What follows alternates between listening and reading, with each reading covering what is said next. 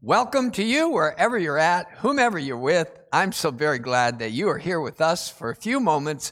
This weekend, we are in a series called Courageous, and we're really looking at that biblical quality that allows us to take hold of the things that God so freely wants to give us. In fact, we're looking at the prologue to an Old Testament book called the Book of Joshua, and it's all about taking hold of our promised land. And one of the exhortations that rings true to Joshua right off the bat, and that I'm trying to proclaim to us, is this invitation, this command from God to be strong, be courageous, do not be afraid, do not let fear determine your experience of God, do not become discouraged. Why? Because the Lord your God is with you wherever you go. That word courage in the Bible, as we've looked at again and again, literally means to become strong, to be alert, brave, stout, bold, and solid, to secure, take hold for oneself, to make firm, to persist in, to prove yourself superior to, and to be determined. That sounds a lot like grit to me. And really, God is highlighting for us this quality of courage is a prerequisite to taking hold of the good things that He has for us. I hear that again. It's pretty important. This quality of courage, of becoming stout and bold and determined, persisting in, is prerequisite to taking hold of the good things that God freely wants to give us. Another nuance of the word courageous is the ability to control fear and to be willing to deal with some things that are dangerous, difficult, or unpleasant. You might say, that sounds like most of my life. The truth is, that does comprise a lot of the arenas that we do life in. And becoming courageous is the ability to not be pushed aside or downtrodden by those, to not be deterred by danger or pain. Well, some of the things that become clear in the opening words, Joshua chapter 1, I encourage you to read it on your own, is that there are indeed many good things that God wants to give you. You could call this your promised land. God has a good, perfect, and pleasing will for your life. And in this series, we're applying that to our marriages, our families, our parenting efforts. There are many good things that God wants to pour into the relationships under your roof. And here's the second thing that comes out in the prologue to Joshua is we're told we take hold of the good things God wants to give us one step at a time. He said to Joshua, every place on which your foot shall tread, I'm giving it to you. And there's this reality that the fullness of God doesn't come into our relationships, in a shipping container dropped off in our driveway. We step into those one conversation at a time, one interaction at a time, one day at a time, 1 year at a time. But every place we step into, God has promised to give it to us. And then this third truth that we've highlighted, no one can take hold of the good things God has for you but you. He said to Joshua, Moses is dead. This is on you.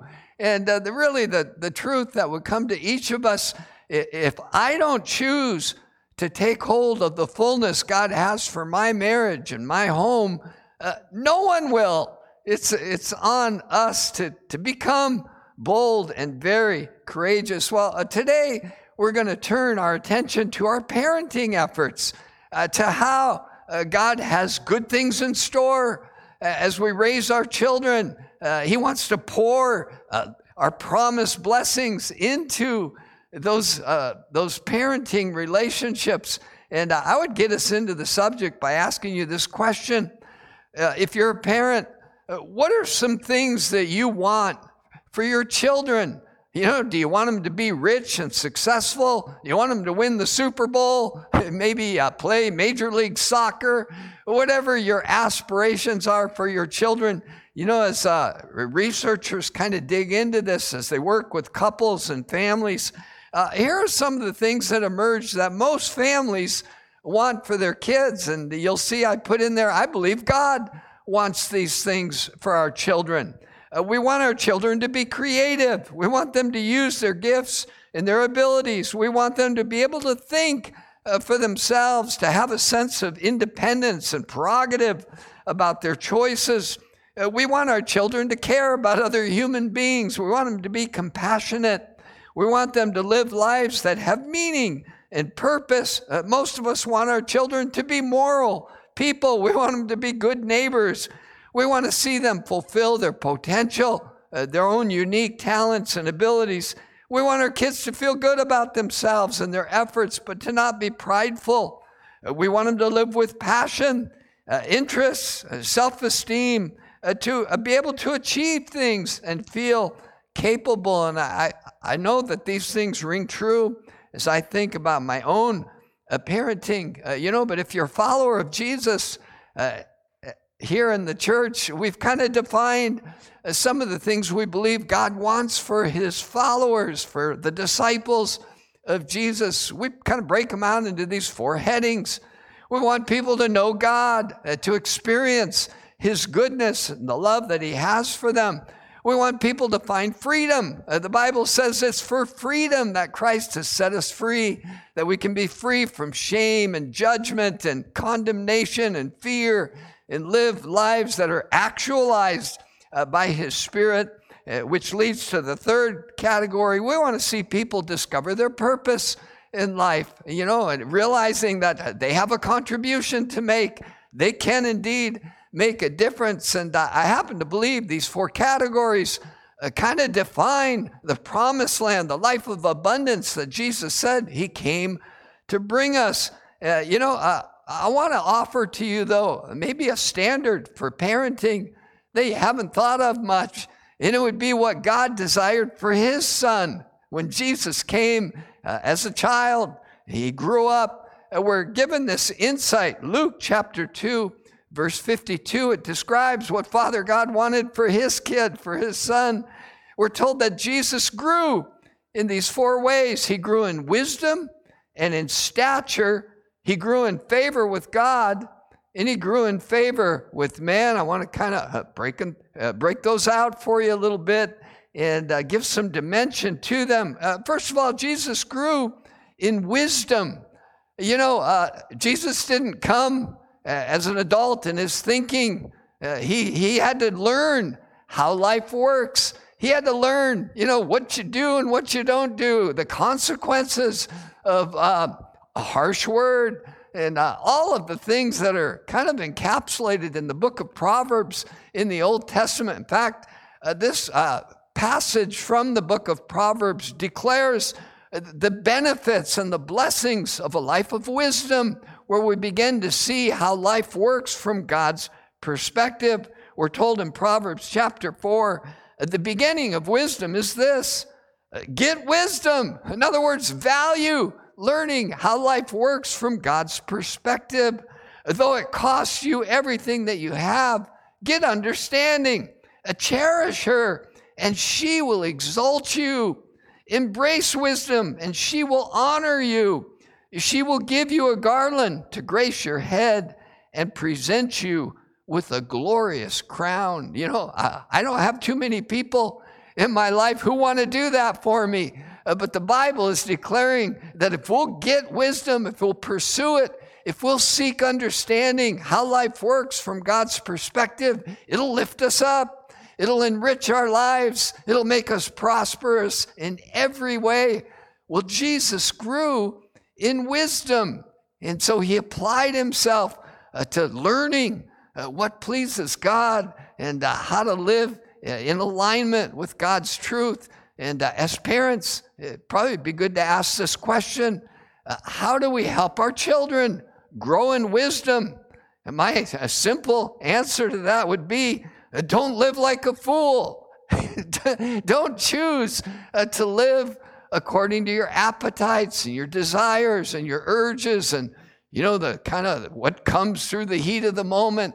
That would be the opposite of living a life of wisdom. And the best thing we can do for our children is to model a life of humility where we're open to learning how to live according to God's truth. Well, Jesus not only grew in wisdom, we're told that Jesus grew in stature. He grew physically.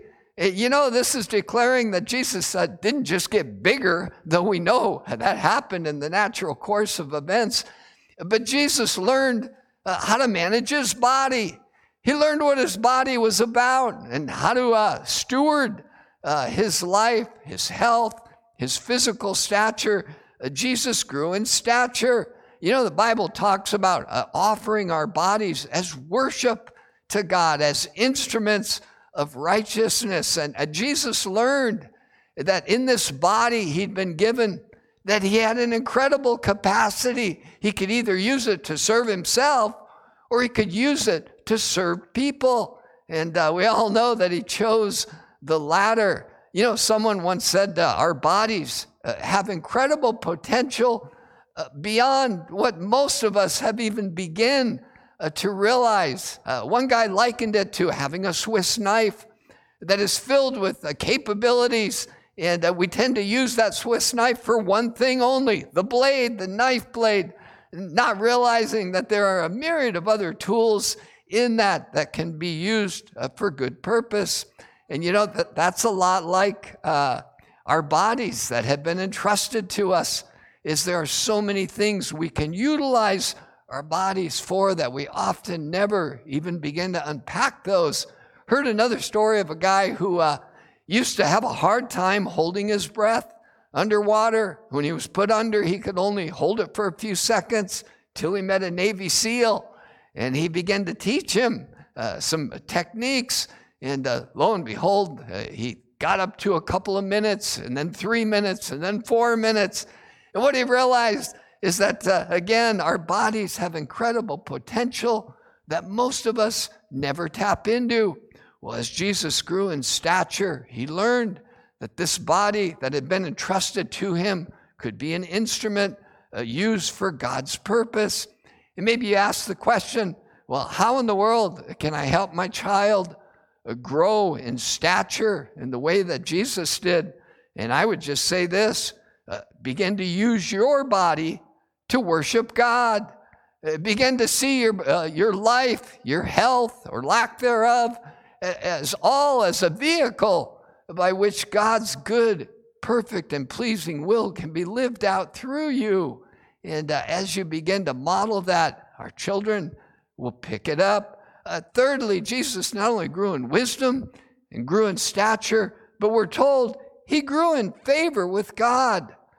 In other words, Jesus learned what pleased God and how to live in accordance with that. The Apostle Paul urges Christ followers in Ephesians chapter 5. He says it straight like this: try to learn what pleases God, how to live a life that brings a smile to the face of God. And Jesus learned this. I'm thinking of one occasion where Jesus had to correct some religious guys. He said, go and learn what this means, that God desires mercy and not sacrifice. Jesus learned that as he went along in life. God's not so much into religious routines and rituals. He's into hearts that reflect his love and value for people. And Jesus grew in favor with God. And you might ask the question, well, how do I help my children grow in favor of God? And my answer would be this: flee from lifeless religion. Kids, if anything will turn them away from faith, it's empty, hollow religious practice. And the way we influence our children to want to grow a life that's in favor with God is to model God has captured our hearts for living for him. And then finally, we're told Jesus not only grew in wisdom and in stature and in favor with God, but he grew in favor with man. In other words, Jesus learned how to get along with people. He wasn't an annoying, abrasive person. In fact, if you ever had a good neighbor, Jesus probably would be the best neighbor you could ever imagine. In fact, he wrote the book. He's the one who said, love God with all your heart, soul, mind, and strength, and love your neighbor as yourself. Jesus was likable. He proved that by not only the irreligious people that wanted to be around him, but children just couldn't stay away from him. So Jesus grew in wisdom, in stature, in favor with God, and in favor with man. And how we model that to our children is, I would say this: become a servant of all. Just decide, God, my reason for being on this planet is to add value to others, not to judge, critique, or criticize, but to be a servant of everyone. Well, I want to kind of transition. That would be a standard that we could try to pass on and mentor in our children. And I heard a little story that to me underscores the immense potential that children come into this world with. And this story, it was called Pitch Perfect People. In other words, that there seemed to be certain people who had perfect pitch. They could identify a note without a frame of reference, without a tuning fork. They just came with the ability to be pitch perfect in their musical attunement. And as people began to research this, why do some people have perfect pitch and others don't? What they found out is that they looked at two music schools, one in Beijing, China, and the other in New York. And what they found is the students in China were 9 times more likely to have perfect pitch than those in New York. And you say, well, wait, what's going on there? Are we tone deaf? Well, partly so.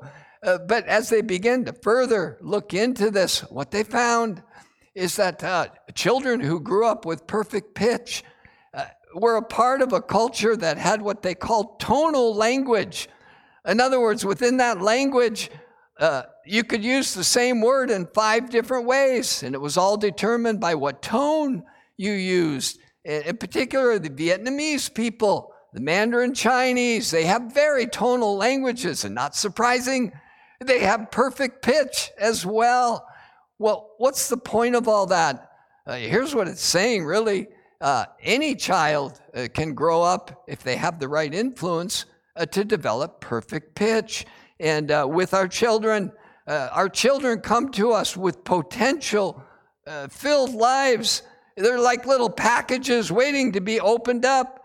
And as parents, we either release that or we snuff it out and we bury it under a mountain of parental mistakes. And as we begin to close this message, I want to just put a focus on what kind of parenting style either releases the potential in our children to grow in wisdom, stature, and favor with God and favor with men, or snuffs it out and distances them from their Creator. Here's what researchers who work with thousands of couples have identified in terms of parental influence. The biggest determinant, the biggest factor of a child realizing their God-given potential within a home, it seems to come down to this: mom and dad remain friends and lovers through the parenting process. Hear that again, because that's counterintuitive. It's not what parenting books you read. It's not how disciplined you are as a parent in teaching regimented truth. All of those things may matter, but the truth of it comes down to this. According to looking at and observing thousands of homes, the children that realize their potential to the fullest come from homes where mom and dad remain friends and lovers through the parenting process. Here's another way of saying it, kind of the negative side of that. The biggest detriment to a child realizing their God-given potential seems to be this: when mom and dad become hostile towards one another through the parenting process. And you say, well, wait a minute, is that biblical? Well, here's a couple of scriptures that I think fortify that view of parenting. 1 Peter 4:8 says this in the Amplified Version: above all else, above everything else that you do, have fervent and unfailing love for one another. There it is, folks, in a nutshell. There's the environment in a home that causes humanoids to flourish, is have fervent and unfailing love for one another, because love covers a multitude of errors and sins. In fact, in the Amplified Version says, love overlooks unkindness and unselfishly seeks the best for others. And, as we begin to move towards prayer, I want to say this about parenting. If you are a parent, we all know it's a challenging charge to raise children, to know God, to experience freedom, to discover their purpose, and to make a difference in the world. And here's the truth. When little ones come in to a family, into a home, life gets harder. In fact, again, of thousands of couples that were tracked through years, in some cases decades, what they found is 67% of parents reported a significant drop in marital satisfaction 3 years after children came along. And when you begin to unpack that, you realize there's a reason for that.